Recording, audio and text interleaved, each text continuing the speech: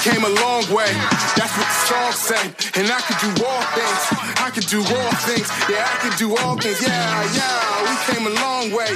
That's what the song say. And I can do all. Hey, what's up? What's going on? And welcome to the Be Real podcast, where we keep it real on social issues, history, news, faith, and everything in between. It's your one-stop podcast with thought-provoking talk and real content. Now, it's time to get real with your host, Brandon Mosley. You know I'm going to tell you. Swag it out. I can do all things. I can do all things. Yeah. Because that's what the song say.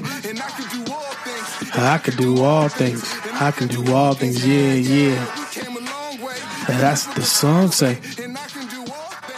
I can do all things. Yeah. Welcome once again. Thank you for tuning in to another Be Real podcast. This is your host, Brandon Mosley. Thank you once again. And also, if you are still listening, you're enjoying the podcast, please make sure you go ahead and give me a 5-star on any format that you're listening to the podcast on, especially if you're listening to my podcast through Apple Podcasts. That would be amazing. It will help other people find the podcast as well. But with that being said, we have an amazing episode concerning immigration, and we have a great guest that I will tell you guys more about in a few moments. But the reason why I wanted to go back into immigration is because I want to look at the current policies and possibly where we're going and where we're headed with our new president, our president-elect Joe Biden. So with that being said, when I think of immigration, I told you guys this before. The first person I think of is my grandfather. He is was amazing inspiration in my life, and still to this day is because of the hard work I know that he put into to chase after that American dream, you know. And when I think about him leaving a country with nothing and coming here with just a dream, right? And I think that's many immigrants today, and some of them, unlike him, are leaving under threat of their lives, right? And the immigration policy, we haven't seen much positive change in the last few years, and that's the part of the reason why we want to talk about it today. But quick story about my grandfather. So my grandfather stayed with us when I was younger for a while. So in about 8th grade, I got in a little bit of trouble. I was a class clown a little bit, all right? So I get a phone call home, and the teacher told me, hey, I called home, and I spoke to, sounds like an elderly man with an accent. All I could think was like, thank God she didn't get a hold of my mom or dad, so I'm going to be all right. So I get home. You know, my grandfather's in the kitchen, I don't know, making something. I don't know, he used to mess with the pots and pans and didn't come up with much, though, sometimes. And I said, hey, G-Pops, anybody call home? And he said, no, boy, I don't remember no one call home. No one called here. I said, all right, cool. Keep that same attitude. Keep that same vibe. So he didn't remember, or he didn't even care. He probably just answered the phone, just like, yeah, whatever. Right. And I was, man, I'm looking up to you, G-Pops. Appreciate that one, man. You were a solid one for that one. Cause only God knows what moms and pops would have did with that phone call from home, but they never knew. Thanks to G-Pops. He was a real one, y'all. A real one. So this episode, once again, dedicated to my favorite Bahamian man in the whole wide world that ever lived, my grandfather, Norris Smith. Our guest, Tamia Watson, is an immigration attorney at Watson Immigration Law in Seattle, Washington, where she focuses her practice on business immigration, law filing visas such as H-1Bs. She's an author, a blogger, podcaster, activist, and a passionate advocate for immigration reform. She has a new book, Legal Heroes in the Trump Era. Be inspired, expand your impact, change the world. It just released October 2nd, and she's also a mother of 2 children. So she's an amazing person, a hero within her own community, and I think globally as well. She's also an immigrant herself from London, and you can tell from her accent, she's a very intelligent, very sharp. So I think you guys are going to enjoy this interview.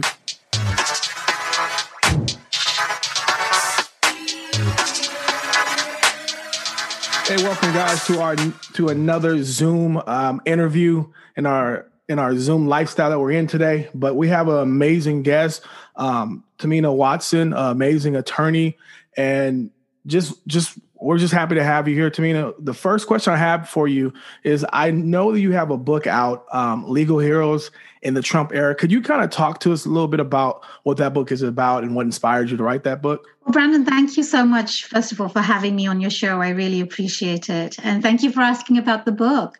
The book was just released last week, and it's called, as you said, Legal Heroes in the Trump Era.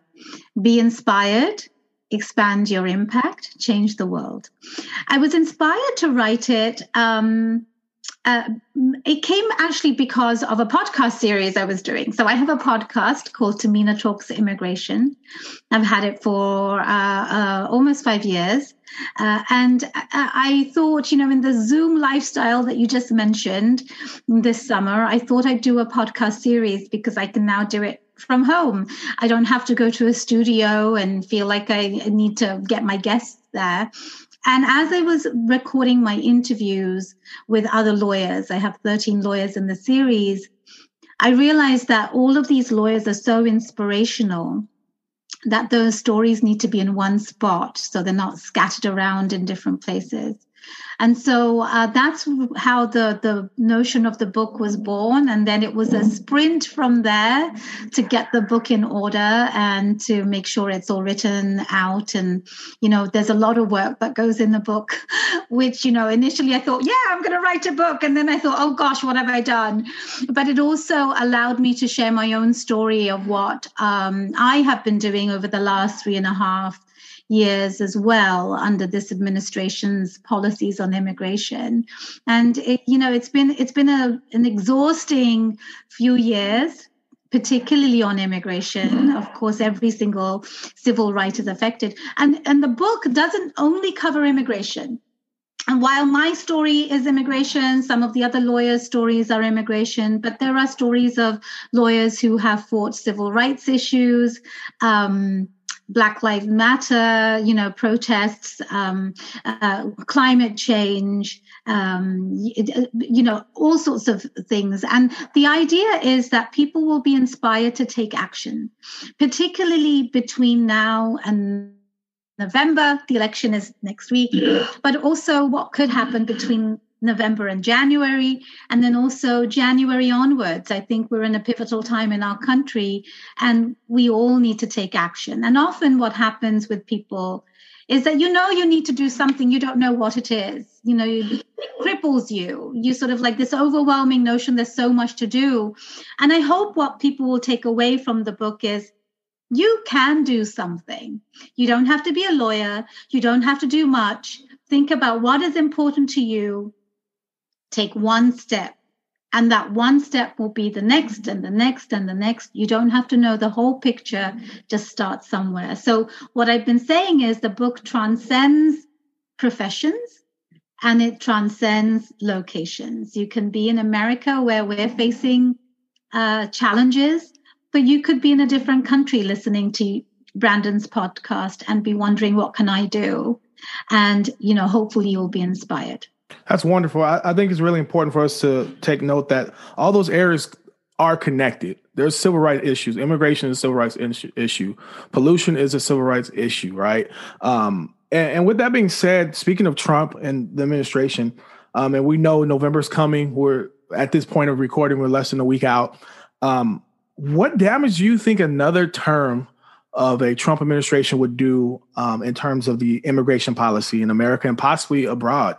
Oh, my goodness. If the last few years is anything to go by, I think we can expect a lot more harm on immigration policies. It was going to go backwards for sure.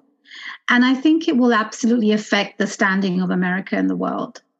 You know, if people think about the history of America, if you are not a Native American, you've come from somewhere.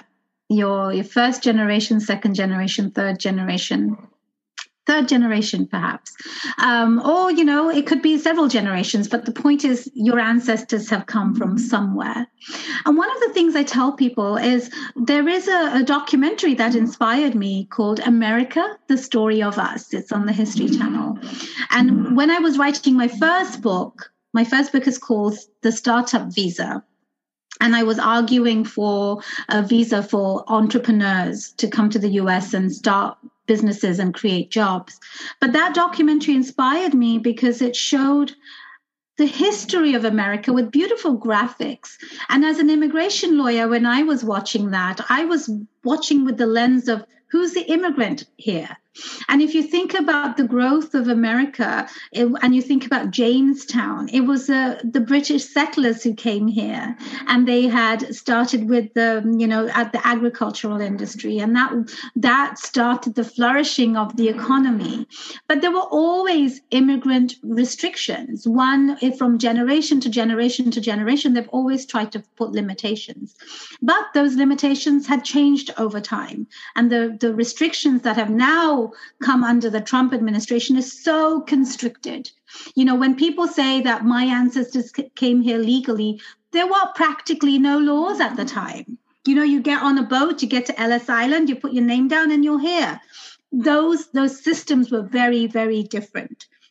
But if you think about what's happened over the last 4 years, starting with the Muslim ban, the travel ban, this administration has been emboldened to have one ban after another, because they saw that they can make it work. And we have never seen bans like this since the time of the Chinese Exclusion Act. And I don't know if your listeners know about it, but when the East Coast of America was being connected to the West Coast of America with the train tracks, we needed foreign labor in this country. So people from East Asia were coming here to lay those tracks down. But then when the railroad roads were here, then suddenly there was panic that too many Asians are here. And that's how the Chinese Exclusion Act happened. And that's when the laws started to be in place about quotas. But if you fast forward to 2016, we've seen one ban after another when we hadn't seen them since the 20s. You know, and so if you think about what could happen in 2021 onwards, it could be further restrictions of immigration under this administration. And that could include birthright citizenship. You know, our Constitution says that anybody born in America is born an American citizen.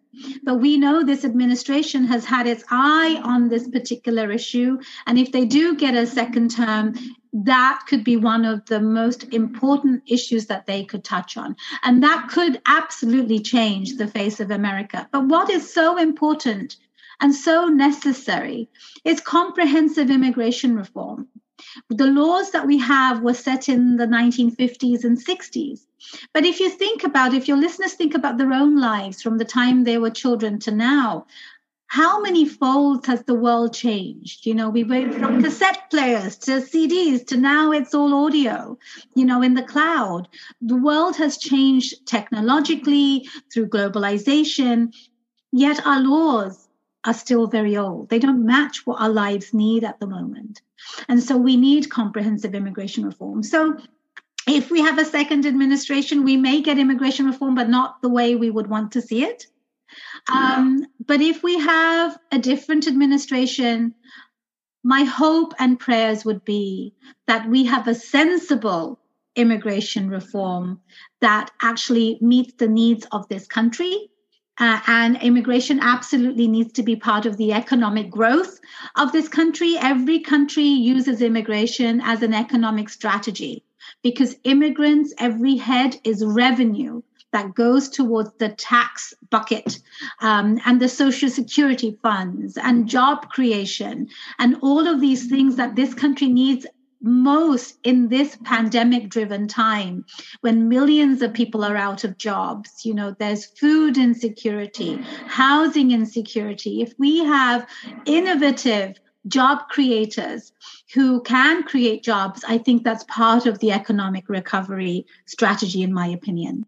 I think you said some amazing things and kind of actually went into some of the questions I had. So I'm grateful about that.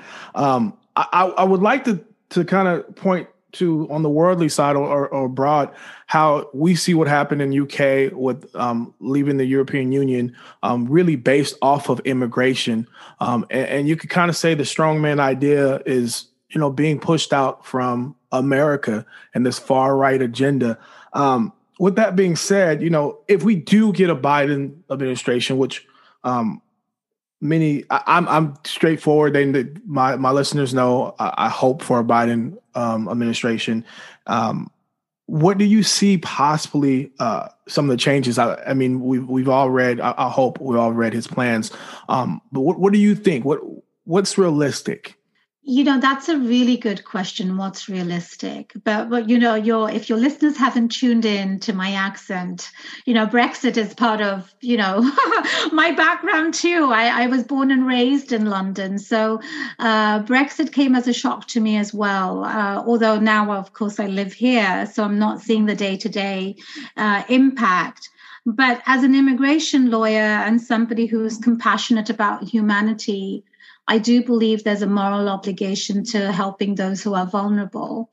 And so coming to Biden's policies, and to be honest, I will show you, I have the Biden's policies right here.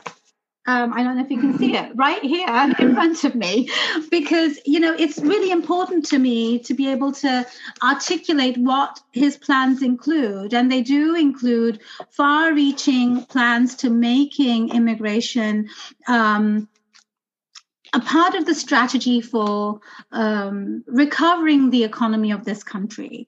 And so if you think about immigration in sort of three broad headings, there's family, there's employment, and there's humanitarian categories. For family-based immigration, while, I also hope for a Biden administration, Brandon, just like you. But if you think about what the Trump administration has done, and him particularly, every single one of his spouses have come from different countries. And they have had immigration, and they, it's as soon as the first lady got into the White House, her parents became citizens soon after. Now, that is called family-based immigration. But what Trump dubbed it as is chain migration. His family is the one that's using it the most. But he doesn't want chain migration. Chain migration was not a word, a well-known part of the vernacular of the country until he made it so. And he made it so in a derogatory way, as if it's bad. But people will tell you that if you have your family members here in the US, you actually function much better. The American values of family are actually enshrined in the immigration laws, because family values is what we care about as a nation.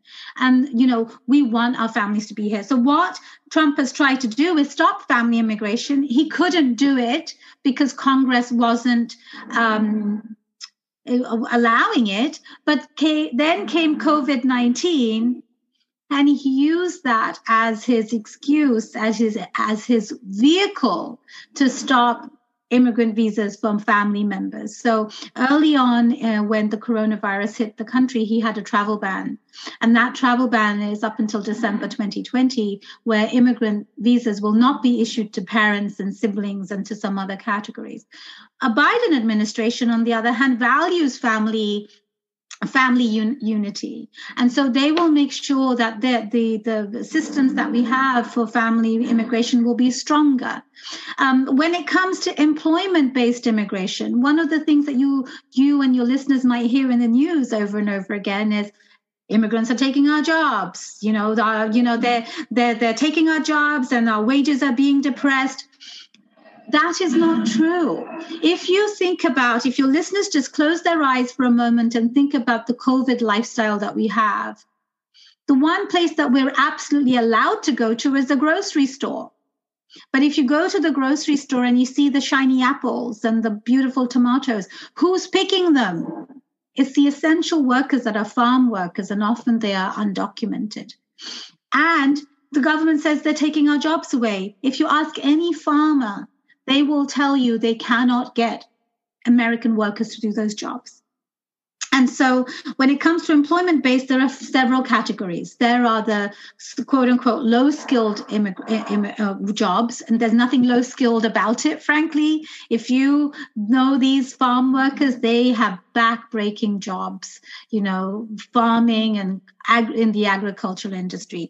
We need a specific category for that. If Trump remains in office, we will find that these categories are going to be even more constricted. And that means the agricultural industry will suffer. And what does that really mean? It means that the consumers, us, who go to the grocery stores, will not be able to afford that apple or the milk. I live in Washington State. We have one of the 10th largest, I believe, agricultural industry. We have the 8th largest dairy industry. And, all of these industries rely more than 50% on immigrant workers. Now, when we talk about high-skilled immigration, now, right now, the Zoom that you and I are speaking on, it's founded by an immigrant who incidentally had his visa denied 7 or 8 times. If you think about the phone that you use, the network that's being, provided, a lot of the high-skilled immigrants are maintaining that. If you look at the hardware, it's a lot of immigrants are operating that. If you think about the software, the various apps, a lot of people know WhatsApp.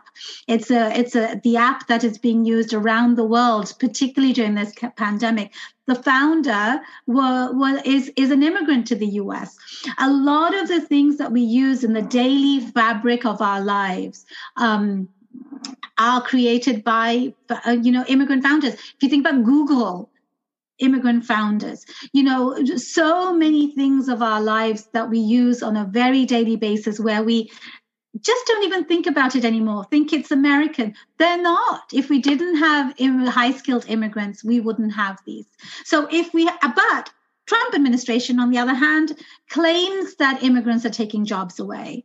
And particularly during this time when we have high-skilled immigrants holding up our cloud-based economy, he has made drastic changes to H-1B regulations, to the way wages are being assessed, and that is harming businesses.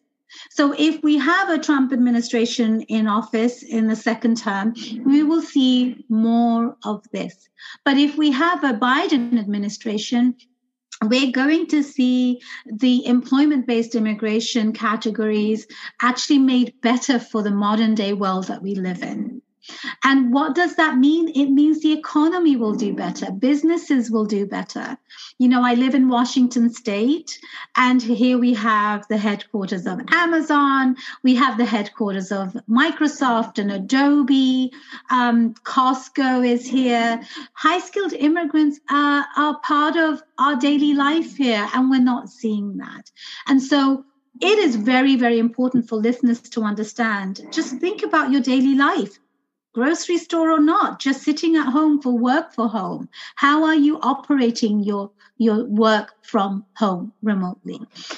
So that's the employment side. If you think about refugees, and we talked about climate for a moment, the world is going through drastic changes.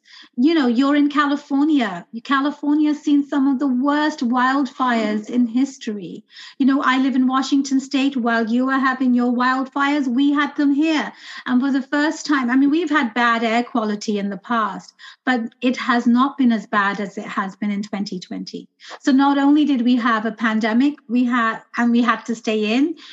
The only thing you could go out is maybe the parks, but we couldn't go anymore because there was air quality that was going to, pollute your lungs. But that's happening globally in different ways. If you think about Puerto Rico suffering from the cyclones and the Caribbean, different countries have different climate issues. There are climate refugees. America has been the beacon of hope in the world. Eleanor Roosevelt, I talk about her so much. I wish I could go back in time and learn from her in person. She was somebody who created the United Nations Human Rights Convention. And part of that was that America takes in refugees. Under the Trump administration, we've taken the least number of refugees in history. My parents are from Bangladesh. I truly feel like I'm doing the right job that I was meant to do because I have all these, heritage, cultural connections. My parents are from Bangladesh. Bangladesh took Rohingya refugees. A country that cannot afford it has the heart to take in people who are going to be killed in a different country. America's not doing that. And so under a Biden administration, we hope that our humanitarian and human rights aspects come back. Our morality comes back. But in a Trump administration, we will likely see that to go away even further. If you think about our asylum laws, again, people come to the U.S. because we are a beacon of hope. It's a nation of immigrants. And people come here because, those who are vulnerable are fleeing for their lives. Often they're being killed because of their political beliefs or, because of their religion. And there are 5 categories that are allowed in immigration. If you think about the southern border, we've never seen the inhumane treatment of human beings in this country. It's a travesty. It's embarrassing to say that us Americans are doing this to other human beings, And so all of these things, the moral ground has been lost under this administration. And the biggest thing I can say, at least on the immigration front, is under a Trump administration, things can only get worse. There's no humanity. There's no mercy. But under a Biden administration, I hope the moral ground will come back and built upon. But it will be difficult to wind back time. He has done so much damage in the last 4 years through regulation changes, through policy changes, and all of these will be wound back, but it will take time. And one thing I have to mention is the separation of children from their parents. Part of that, if your listeners, Brandon, did you watch the debate last week? Of course, yeah. And there was that immigration portion in people it. But they have to come in legally, and they come in through But merit. how will you reunite these kids with their families, Let me just tell you, Mr. President? they built cages. They used to say, I built the cages. And then they had a picture in a certain newspaper. And it was a picture of these horrible cages. And they said, look at these cages. President Trump built them. And then it was determined they were built in 2014. That was him. Do you have a plan to reunite the kids? Yes, we're working on it we're trying very hard. But a lot of these kids come out without the parents. They come over through cartels and through coyotes and through gangs. Vice President Biden, let me bring you into this conversation. Quick response and then another question to you. These 500 plus kids came with parents. They separated them at the border to make it a disincentive to come to begin. And one of the things that Trump tried to do over and over again is deflect from where are the parents of the children. And he basically kept saying to Joe Biden, hey, Joe, who built the cages?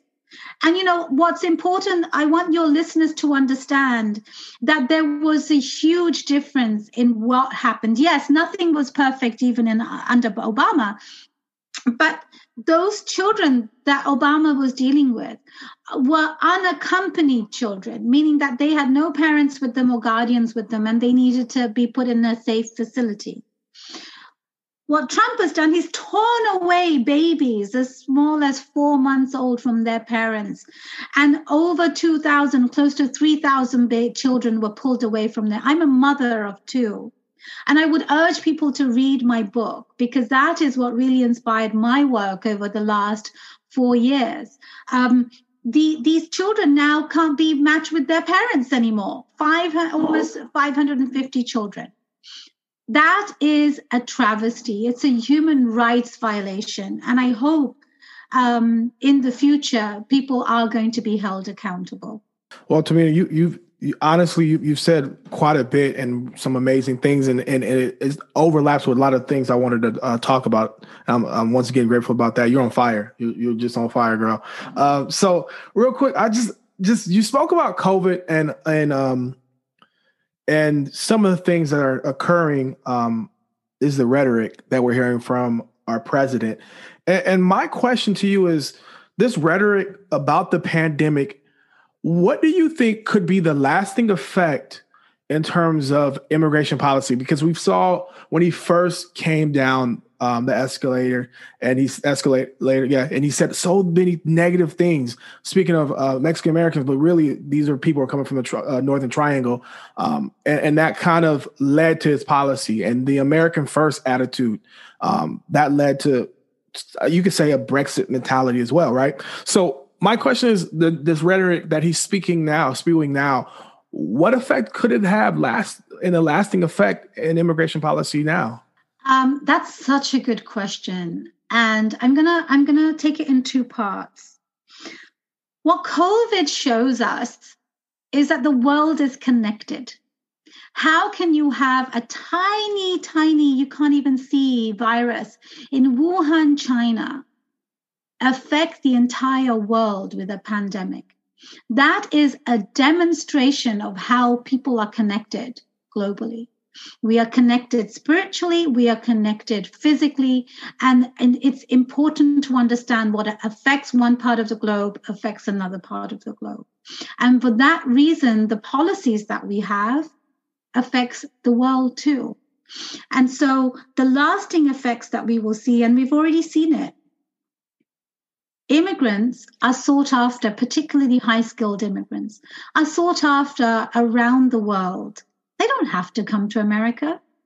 You know, remote work is showing you that you can work for Microsoft sitting in Timbuktu. You can work for Apple sitting somewhere else in the world. You don't have to be here. You could be earning the same amount of money or almost sitting on a beach somewhere where your life, standard of living is lower, so your money goes further. You don't have to live here. But people want to be here because people aspire to the American dream. But that American dream is demolishing. And I urge people to look at my book. You know, it's interesting. The journey I went through on this book, part of it was the cover that I had to go through. And I love the cover of my book. It really speaks to what we are speaking to right this moment, the American dream. Is the dream demolishing, or is the dream going to be rising up again? Look at the picture and you make that determination. But America's not looked upon in the same way anymore. You know, if you think about what Canada's doing just across the border, every time there's a policy change in America that is restricting immigration, they go the opposite, saying, "Hey, immigrants in America, come to us," because they realize the value that immigrants bring. Again, it's revenue, it's tax, it's job creation, it's cultural enrichment. In a world of globalization, if you are a professional, you will feel better speaking to a professional who understands your background. There is so much value in having that cultural enrichment in your neighborhood, in your hospital, in your surgery, in your school, you name it. And if you think about the next generation, our children are learning that, they don't know what a cassette player is or even a CD player. They're using an iPad to go and play Animal Crossing, where they're playing, with kids around the globe. Our next generation is seeing the world from a different lens, where the world is a small place, where you can go to a different part of the world and be connected. But how can they be connected if you're not educating them and teaching the values of humanity? And so our immigration policies are absolutely having a far-reaching effect already. If you think about the universities we have, international student numbers are significantly reduced. And that has a knock-on effect on the schools that we have as well as the economy. Students bring an enormous amount of contribution to the economy. They're using our grocery stores. To me, the point, the Brookings Institute does show the 5% of higher education enrollment will have a far decline, costing $2.5 billion They're in using revenue. Our grocery stores, our banks, our transportation, our rent. They're contributing to every aspect. If you think about the universities, professors, international students pay a higher fee. And so schools are losing out on those funds. And that means the next generation of students are not going to be educated in the schools that we have here. Yet our schools are the places that people want to be at. They want to be at University of Washington in Washington State. They want to be at Harvard in Boston. They want to be at Stanford in California. They want to be at all the universities, even the community colleges, because often those colleges are better than the education that they'll get back home. And we are preventing that growth and that enrichment in our country. So there are far-reaching consequences. And the foreign policies, if you think about not just immigration is one aspect of what the world is looking at us. They're looking at Black Lives Matter, what happened here in the summer. They're looking at the climate change policies and how that affects them. They're looking at trade policies, and so there are far-reaching consequences. And in a Trump administration, not just immigration, but many other things will be constricted, restricted, and America may not be the superpower that we have known it to be. And we want to make sure it remains that way. And so I hope your listeners and people who are listening, because of me, will vote Biden. I hope that's okay to say, because, we absolutely need to have that. We need humanity. And humanity is where it all begins. I think you said, once again, some really important things for us to look back at. In terms of all this, and I really get on the immigration side because my grandfather was an immigrant from Bahamas Islands, a UK colony. So with that being said, you talked about the children earlier, and that comes from the El Paso pilot program that he was using in 2017, early summer into early fall. And 545 children ended up being ripped away from their parents. My question to you is, what recourse would any of these children or possible parents who can't, there's been claims that they can't come back and get their children, what recourse do these people have, if any? Oh my gosh, that's such a great question. I sort of want to wind back a little bit. So the time frame is, late 2017. It was really April, early 2018 that we were really hearing about the separation of parents and children, and what the mechanics that the government was using was zero tolerance. Because if you are coming to the US without documentation, it's a misdemeanor. And if you are able to if the government were able to essentially make you a criminal, it gave them the basis to take your child away from you. And that was the genesis of separation of parents. And when the separation of parents was happening, they were in two different types of detention centers. And it was close to 3,000 that were separated. It's only now that we're learning that 550 are not reunited. What recourse will they have? I actually don't know the answer to that. But what we do know is that these children are going to be traumatized for the rest of their lives. Those parents are going to be traumatized for the rest of their lives. And karma will come back and hit us somehow. I really just don't know what the answer is. But what we do need to make sure happens after the election, depending on who's in office, so we need to hold the Trump administration accountable. And if they need financial repercussions, assistance with getting their lives in place, we have an obligation to make sure that happens. These are children. These are somebody's babies. These are future generations. And again, going back to the example of COVID-19, a small virus affecting all of the globe, shows that us humans are connected. And these 545 children are connected to us too. And that is going to have a ripple effect in the future. So I wish I had an answer for you. It breaks my heart. I have personally had many, many nightmares.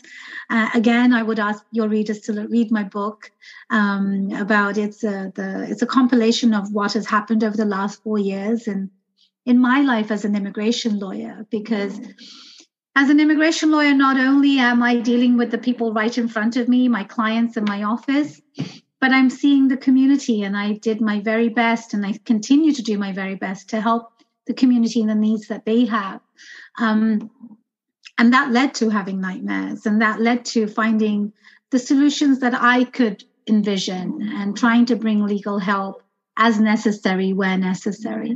Yeah, I think it's definitely a nightmare. This is a human rights concern, definitely, and it's frightening. And I know it was a difficult question to even try to address.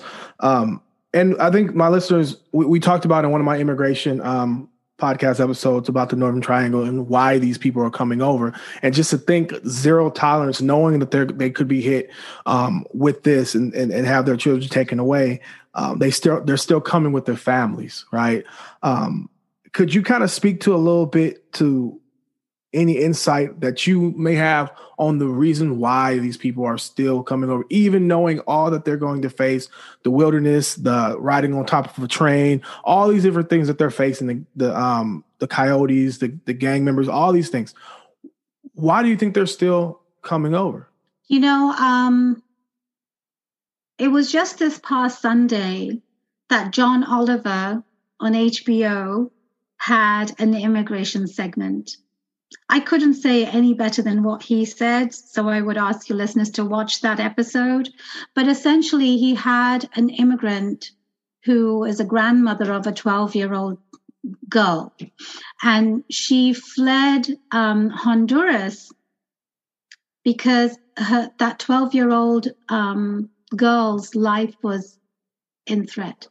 And because her life was under threat, grandmother and child basically came here because the gang members were going to try to kill grandmother and all tattooed UFC fighters. There are also people like Berta, who fled Honduras after MS-13 gang members tried to force her 12-year-old granddaughter into marriage. Berta refused. They threatened to set her on fire. So she and her granddaughter fled to the US. They were separated. Berta was detained. That's just an example of hundreds and hundreds of people who are basically victims of the gang culture.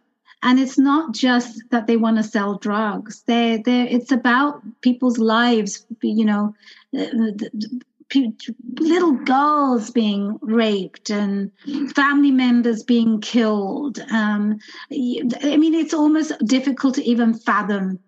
And these people are truly fleeing for their lives. If nobody would put their lives at risk to cross from one country to another if it really didn't mean life or death.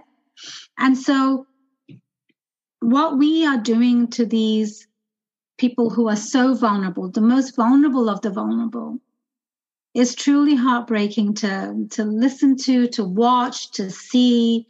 And then the asylum laws that used to actually help these people have been constricted in such ways that even if you're dying and you've got a target on your forehead, you're not going to be able to get asylum.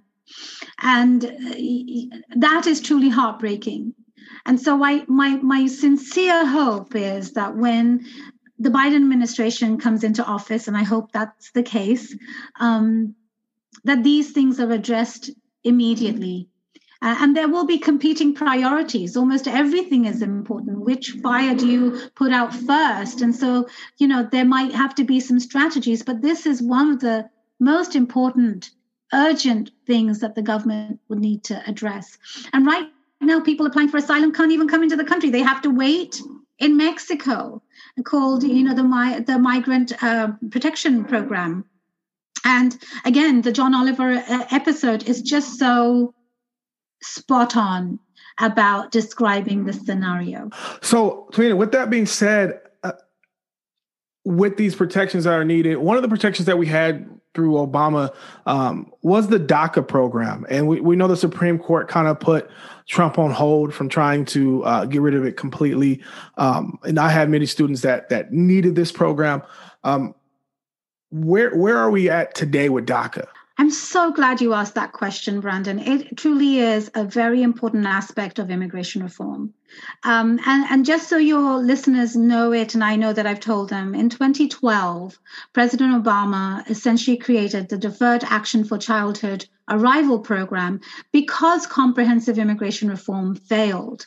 The Senate passed immigration reform, but the House did not. And then he had no choice but to give protection. Now, this is not a status. It's not citizenship. It's simply permission to be here so that they can get a work permit and not be deported. And so people often don't understand that this is not a visa. This is not citizenship. It is simply a string with which they are hanging. And the Trump administration cut that string in 2017, September. And then there was litigation, which ended up all the way at the Supreme Court. And during this time, the Trump administration only allowed renewals. So even if people who hadn't got DACA initially, they were not allowed to file anymore. The Supreme Court essentially restored the program, saying, look, you didn't go through the process, and therefore you need to restore the DACA program. But the Trump administration has not restored it fully. They are allowing renewals, but people who are allowed to file DACA for the first time are still not being permitted to do it. What we see from that is an administration that is defiant against the highest court in the land, and that should trouble us all.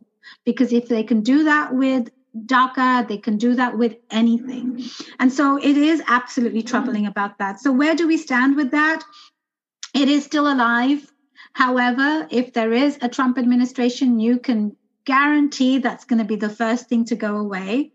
And what is interesting about the Supreme Court decision is they did say, yes, you did not follow the rules, and therefore we're going to keep DACA. But they also gave a very nice roadmap to the White House saying, this is what you need to do to take it away. And so it's a matter of time before we see that go away. So under a Trump administration, it's absolutely going to go away. And we may even see it between November and January, even if there's a contested election. But under a Biden administration, what we hope to see is comprehensive immigration reform that will have a pathway for the 11 million undocumented immigrants that are in the U.S., including the DACA recipients and the DACA population, because these people are absolutely making a contribution. And what is interesting, people don't realize, is our Social Security funds that we have in this country, part of what is being used for the stimulus checks and all sorts of other things, it's actually kept alive because a large portion of the funds come from undocumented folks who are earning money and putting money in it.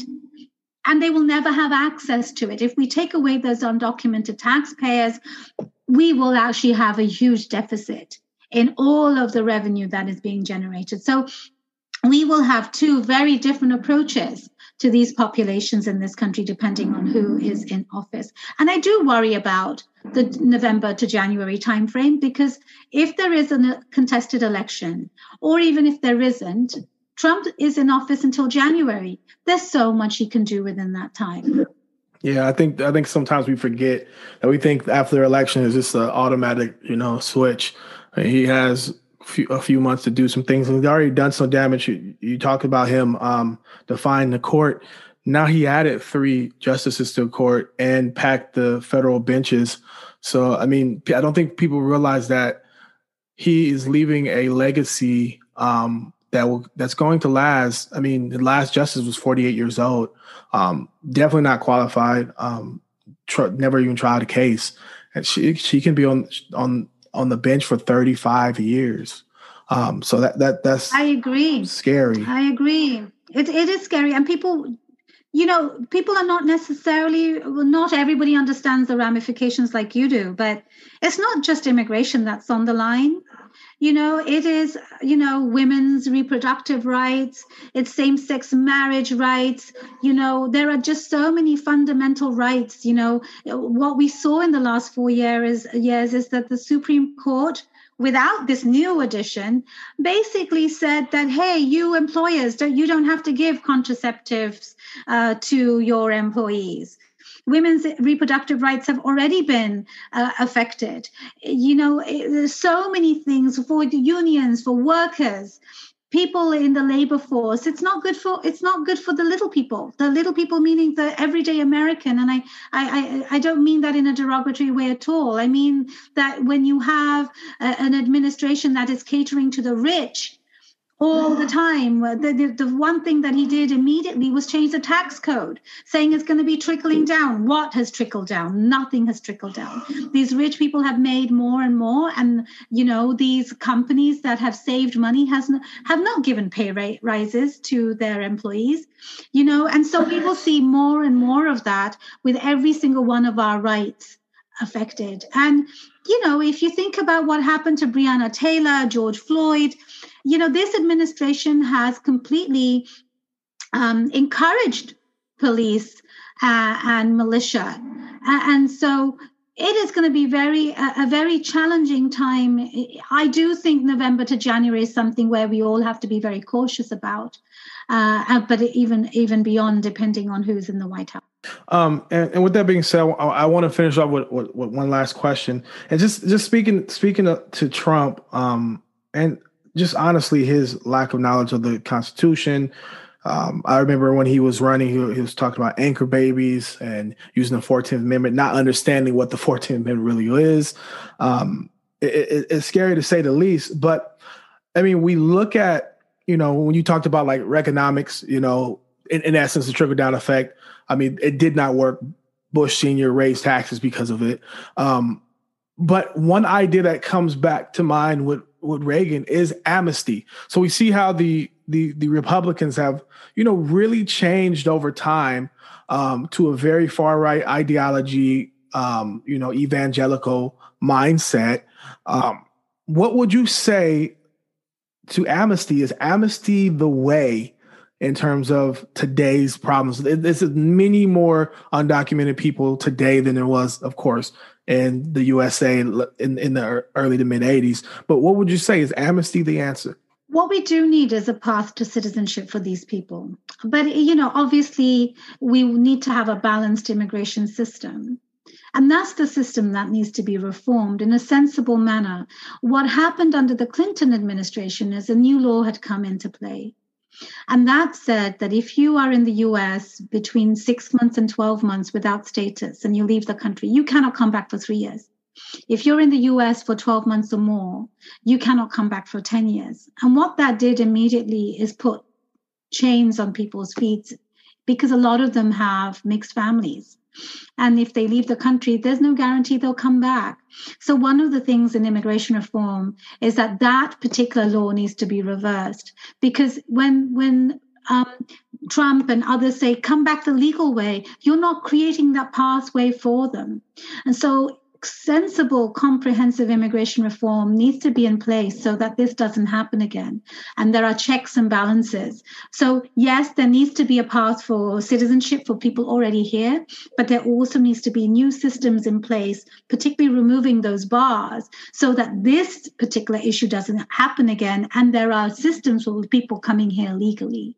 So I think what is very interesting, I just finished listening to a book, I forget the name, I'll make sure that you get the link for it. It's a New York Times reporter wrote a book about the history of how immigration reform happened in the 50s and 60s. And what I learned from that, because, I'm an immigrant too, You know, I moved from the United Kingdom here, and I've had to learn politics. I've had to learn history, immigration, and this book was very educational. The sentiments that we see today are not new. They've been here for generations. And, you know, we've not had immigration reform for decades in between. And it is time that we have it. And I think it's important that people, and I would invite your listeners to listen to my podcast, Tamina Talks Immigration. I have a series, you know, that is the genesis of my book, Legal Heroes in the Trump Era. And one of the interviewees, she is the executive director of ACLU in Washington State. She says, you've got to learn history so that you understand the context in which you can help. You can't just dive in and say Black Lives Matter. Well, how did this all happen? The genesis of police and so many more things. So I would urge your listeners to listen to my podcast. Legal Heroes in the Trump Era is the series. Please buy my book. But also, if immigration is something of interest to you, we write about it all the time, issues that affect our clients. And we have a blog on watsonimmigrationlaw.com. And you will be able to see news updates that apply in these various categories. You know, it's really important to go back and look at your own ancestry, I think, because you will feel invested. You will hopefully change your mind and understand if your grandparents didn't flee whichever persecution that they were facing, you would not have the life that you're having today. Perfect. Thank you so much. And for my listeners, don't forget, I have the anti-immigration episode that will kind of be an opener to some of that history that she speaks of. But we really appreciate you coming. It's wonderful seeing a woman of color in positions to help people, very informed and making sure you're giving back to the community and informing the community. So we thank you. We appreciate you. Any last words, or where can they find you? I know you gave the website. Do you have any social media handles that you like to speak on right now? Well, Brandon, thank you again for having me and for the opportunity to speak to your listeners. I can be found on Twitter, Tamina Watson. I'm on Instagram, Tamina Watson. My blog and website is www.watsonimmigrationlaw.com. My primary practice is business immigration, so I help businesses either start businesses or hire, talent. And I also help people with family-based immigration and citizenship. But I do an awful lot in the community, and that's what's documented in the book. The book can be found on Amazon, Barnes and Noble, and any other platform that people are reading and buying their books. So thank you again for the opportunity. I really appreciate being here. Welcome to another Be Inspired moment, and I want to use a quote from Malcolm X. He says this: "There is no better than adversity. Every defeat, every heartbreak, every loss contains its own seed, its own lesson on how to improve your performance the next time." We have to understand that success doesn't happen overnight. Success isn't easy. And one thing about failure, it teaches you how to become something better and something new. And he uses the word seed for a reason, because every failure, you're planting something. You're trying to grow something better. And anytime you're looking to succeed, there's going to be roadblocks. There's going to be something in your way, because you're going in the right direction. There should be some adversity. There should be some hard times, because anything easy is it really worthwhile? And the answer is, of course not. So expect hard times, expect difficult things to occur, because you're going after success. And if you want to build towards success, recognize you're building towards some hard times as well. Thank you. In my final words, I want to quote the Statue of Liberty. It literally says, "Give me your tired, your poor, your huddled masses yearning to breathe free." These people who are coming to America are seeking asylum, seeking freedom, seeking safety. So with that being said, I hope that we all can find some type of way to support and help and be a part of the change that America so desperately needs. The next 4 years, hopefully will be more unifying, more inclusive. The change that we need in America won't happen overnight, but I truly believe it will. It's going to take all of us to do it. So with that being said, remember, there's no bad days. There are only bad moments. And you have the power to decide. So decide to have a good day. Don't let external moments change the rest of your day. Have a good one. We came a long way. That's what the song say. And I could do all things. I could do all things. Yeah, I could do all things. Yeah.